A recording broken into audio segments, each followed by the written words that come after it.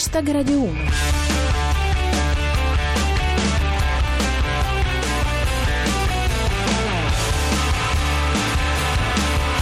Benvenuti a Radio 1, io sono Giulia Blasi e questo è il vostro appuntamento settimanale con il meglio della satira di Twitter sulle notizie d'attualità. Lunedì ci siamo svegliati con una bruttissima notizia. David Bowie era morto, o meglio, come hanno detto in molti, era tornato sul suo pianeta. Il lutto è stato generale, come è successo poche altre volte, anche perché Bowie parlava veramente a tutti. O a quasi tutti. Come riporta Montales, David Bowie sarà sepolto a New York, delusi i fan inglesi, per non parlare dei marziani. Al cordoglio hanno partecipato anche figure di spicco della politica italiana, come ad esempio Gianni Cooperlo con la K. Sono più triste che il giorno della svolta della Bolognina. Dicevamo che Bowie parlava a tutti, ecco, alcuni invece parlano da soli. Ce lo dice Enrico Cameriere. Per Adinolfi, Bowie è stato l'inventore del marketing dell'ambiguità sessuale. Brutta cosa l'invidia. Anche lo showbiz nostrano ha voluto condividere aneddoti e ricordi. Fra tutti spicca quello di Francesco Baccini, che sostiene di aver incontrato Bowie a New York e di averlo preso per un sosia. Un retroscena di Alexandro Mantovan. Correva l'anno 2002. Ero a ubriacarmi in un pub di Manhattan con Francesco Baccini che a un tratto mi dice: "Sembri David Bowie". Non sono mancate le posizioni polemiche, dice Pirata 21. A Guccini non piaceva David Bowie perché dice di non ascoltare molta musica contemporanea e quei CD non giravano sul grammofono. Bowie non è l'unico ad averci lasciati questa settimana. Se n'è andato anche un grande attore, uno che ci mancherà davvero. La notizia secondo Soppressatira. Morto Alan Rickman, il Python di Harry Potter. Non fiori, ma 50 punti a Serpe Verde. L'appello di Vauxhall. Una petizione su change.org per chiedere agli inglesi fighi di smetterla con questa cosa di morire. C'è chi attribuisce la moria a una maledizione che colpirebbe il calciatore Aaron Ramsey. Ogni volta che segna, morirebbe qualcuno di famoso. Come osserva Maura con la chiocciola, qualche secolo addietro avrebbero già sacrificato Ramsey agli dei. Altri invece stanno benissimo, dice Alexandro Mantovan. La Coca-Cola, per essere tranquilla, vuole nascondere la sua formula segreta nello stesso posto in cui è conservata quella di Keith Richards. Chiudiamo con la battuta di Stefano Andreoli, che ha portato via tutte le altre battute di lunedì. Per rispetto verso la morte di David Bowie, oggi le altre cose hanno smesso di succedere.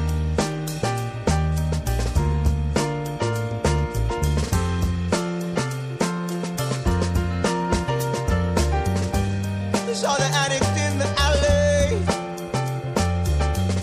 outstretched fingers at my feet. Silver spectacle politicians pretending they can't see, with peoples in their fears, with power in their eyes. Well, we can knock them out.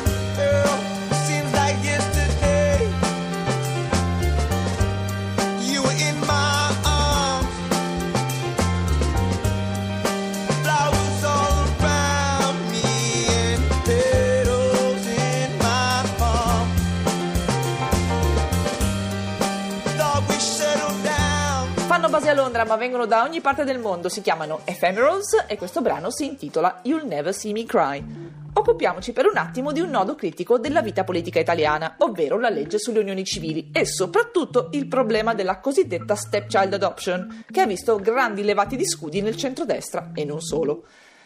Per chi non sapesse l'inglese o non avesse seguito la cosa, la stepchild adoption è la possibilità per il genitore non biologico in una coppia di adottare i figli del partner. E se ancora non avete capito, ci pensa il genio 78. La stepchild adoption spiegata ad Alfano. Una coppia che si ama può crescere un bimbo nato sotto il cavolo nell'orto di uno dei due. Nell'opporsi al provvedimento, molti politici si appellano alle loro convinzioni religiose. Abbiamo quindi pensato di dare la parola direttamente a Dio. No alle eresie moderne e sì alla famiglia naturale. Girate per la strada nudi, mangiatevi le pulci e insegnate ai vostri figli a razzolare. Anche a sinistra la legge sta avendo qualche difficoltà, dice Gigito. PD è guerra interna sulla stepchild adoption. Nessuno vuole prendersi Renzi. E come spiega purtroppo, per evitare scismi sulla stepchild adoption, il PD dice di votare secondo coscienza. Adesso si stanno dividendo sul tema della coscienza.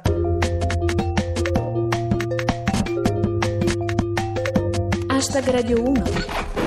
Lasciamo la stepchild adoption per parlare ancora del caso Quarto, che continua a gettare scompiglio nel Movimento 5 Stelle e rischia di travolgerne anche i vertici, accusati di essere informati dei fatti. Come riporta Game Ishikawa, Di Maio si difende con un video su Facebook. Clicca per riceverlo a casa a soli €9,99. Una considerazione di Starry Night. L'onestà andrà di moda. Per ora accontentiamoci del vintage Camorra.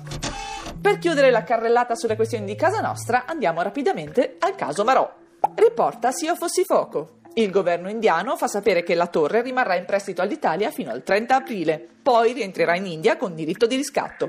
E nella mischia si sarebbe buttata anche Stefania Craxi, dice ABCDEF. Mio padre sarebbe andato in India a riprendersi Marò, poi però fece il giro largo dalla Tunisia.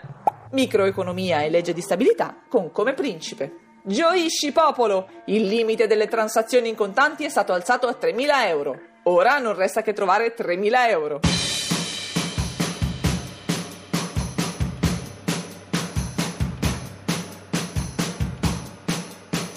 How to Recognize a Work of Art by meilyr.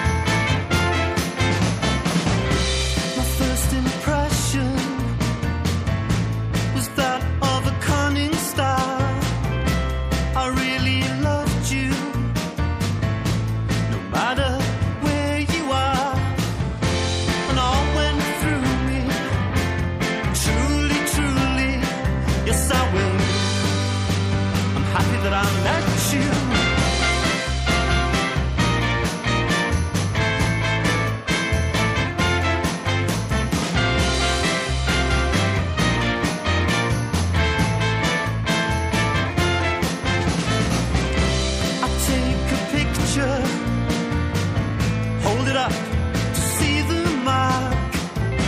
Authentic authors all leave on works of art. It's not there. It's a fake.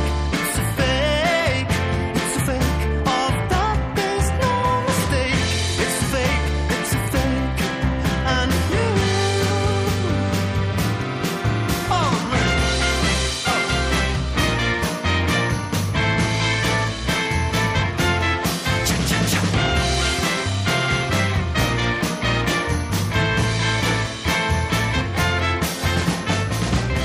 I saw your video of you with Kurt Cobain. Your eyes elated, oh eyes I couldn't recognize. It's not there. It's a fake. It's a fake. It's a fake. Of that there's no mistake. It's a fake. It's a fake. And you so special. You with the sun in your eyes. E questa era Meilyr Jones con How to Recognize a Work of Art. Terza parte della nostra rassegna, come sempre dedicata a una carrellata sulle notizie della settimana. Cominciamo con un po' di economia mondiale, a cura di Alessandro Mantovani. Petrolio sotto i $30 al barile. Praticamente ho l'auto alimentata ad accise. Sullo stesso argomento, Starry Night. Vicino a casa mia hanno scoperto un giacimento di petrolio, ma per motivi economici hanno deciso di aprirci un negozio di dischi. Dal mondo, Paolo De Santis, cantone svizzero, chiede ai propri cittadini di pagare le tasse in ritardo. Il problema sarà calmare la furia delle piazze. Andiamo allo spettacolo e cominciamo con Giuseppe Miccolis. Sanremo, sul palco con Carlo Conti ci sarà Gabriel Garco, nel ruolo di Portafiori. Sempre su Sanremo, Pirata 21. Garco sarà co-conduttore di Sanremo 2016, ma alla conferenza stampa sbaglia il vincitore dell'anno scorso. Tranquillo, anche noi stiamo cercando di dimenticare. Parliamo di premi cinematografici. Sono state annunciate le nomination agli Oscar 2016 e ce n'è una anche per l'eterno perdente Leonardo DiCaprio. Come dice Emanuela Cerri, The Revenant è candidato anche come miglior cestino pranzo sul set e miglior pelliccia dell'orso protagonista. DiCaprio nel frattempo si scalda vincendo il Golden Globe come miglior attore protagonista e non ci sembra proprio vero, dice irrazionalmente. Hanno già tolto il Golden Globe a DiCaprio per darlo a Miss Filippine? La perfidia di Come Principe. Fossi Matthew McConaughey, alla prossima notte degli Oscar andrei a sedermi accanto a DiCaprio. Così, tanto per vederlo sudare freddo. Andiamo al calcio e cominciamo con Sopra e Satira. La propaganda leghista comincia a dare i suoi frutti. Garcia è tornato a casa sua. Sempre sulle vicende giallorosse è con fair play. La Roma richiama Spalletti. Vuole arrivare seconda, giocando molto meglio. Sul fronte internazionale, ecco Starry Night.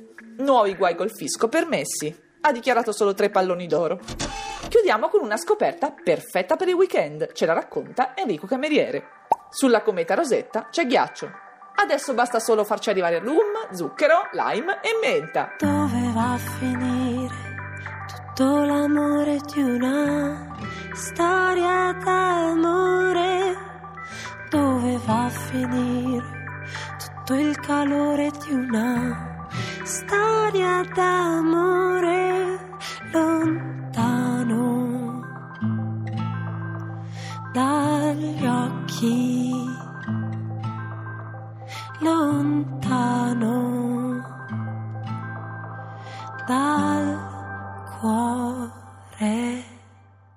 Dove va a finire tutto l'amore di una storia d'amore? È un po' come morire, è stato tragico vederlo svanire lontano dagli occhi, lontano dal cuore.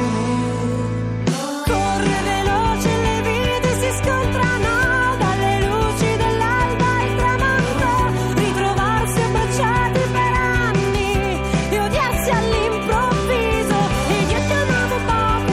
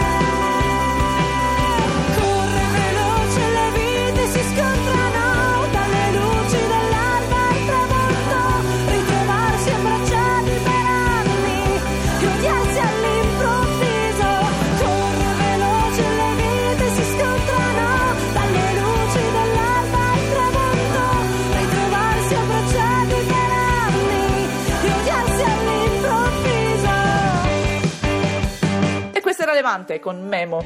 Hashtag Radio 1 finisce qui, ci risentiamo sabato prossimo intorno alle 13:40, ma nel frattempo non mancate di commentare con noi le notizie di ogni giorno. Fatelo su Twitter con cancelletto hashtag Radio 1 e se volete riascoltarvi tutte le puntate precedenti potete farlo anche sulla nostra pagina Facebook. Con un ringraziamento al nostro regista Cristian Manfredi vi saluto, da Giulia Blasi è tutto, vi lascio con il GR1 e Sabato Sport. Adios!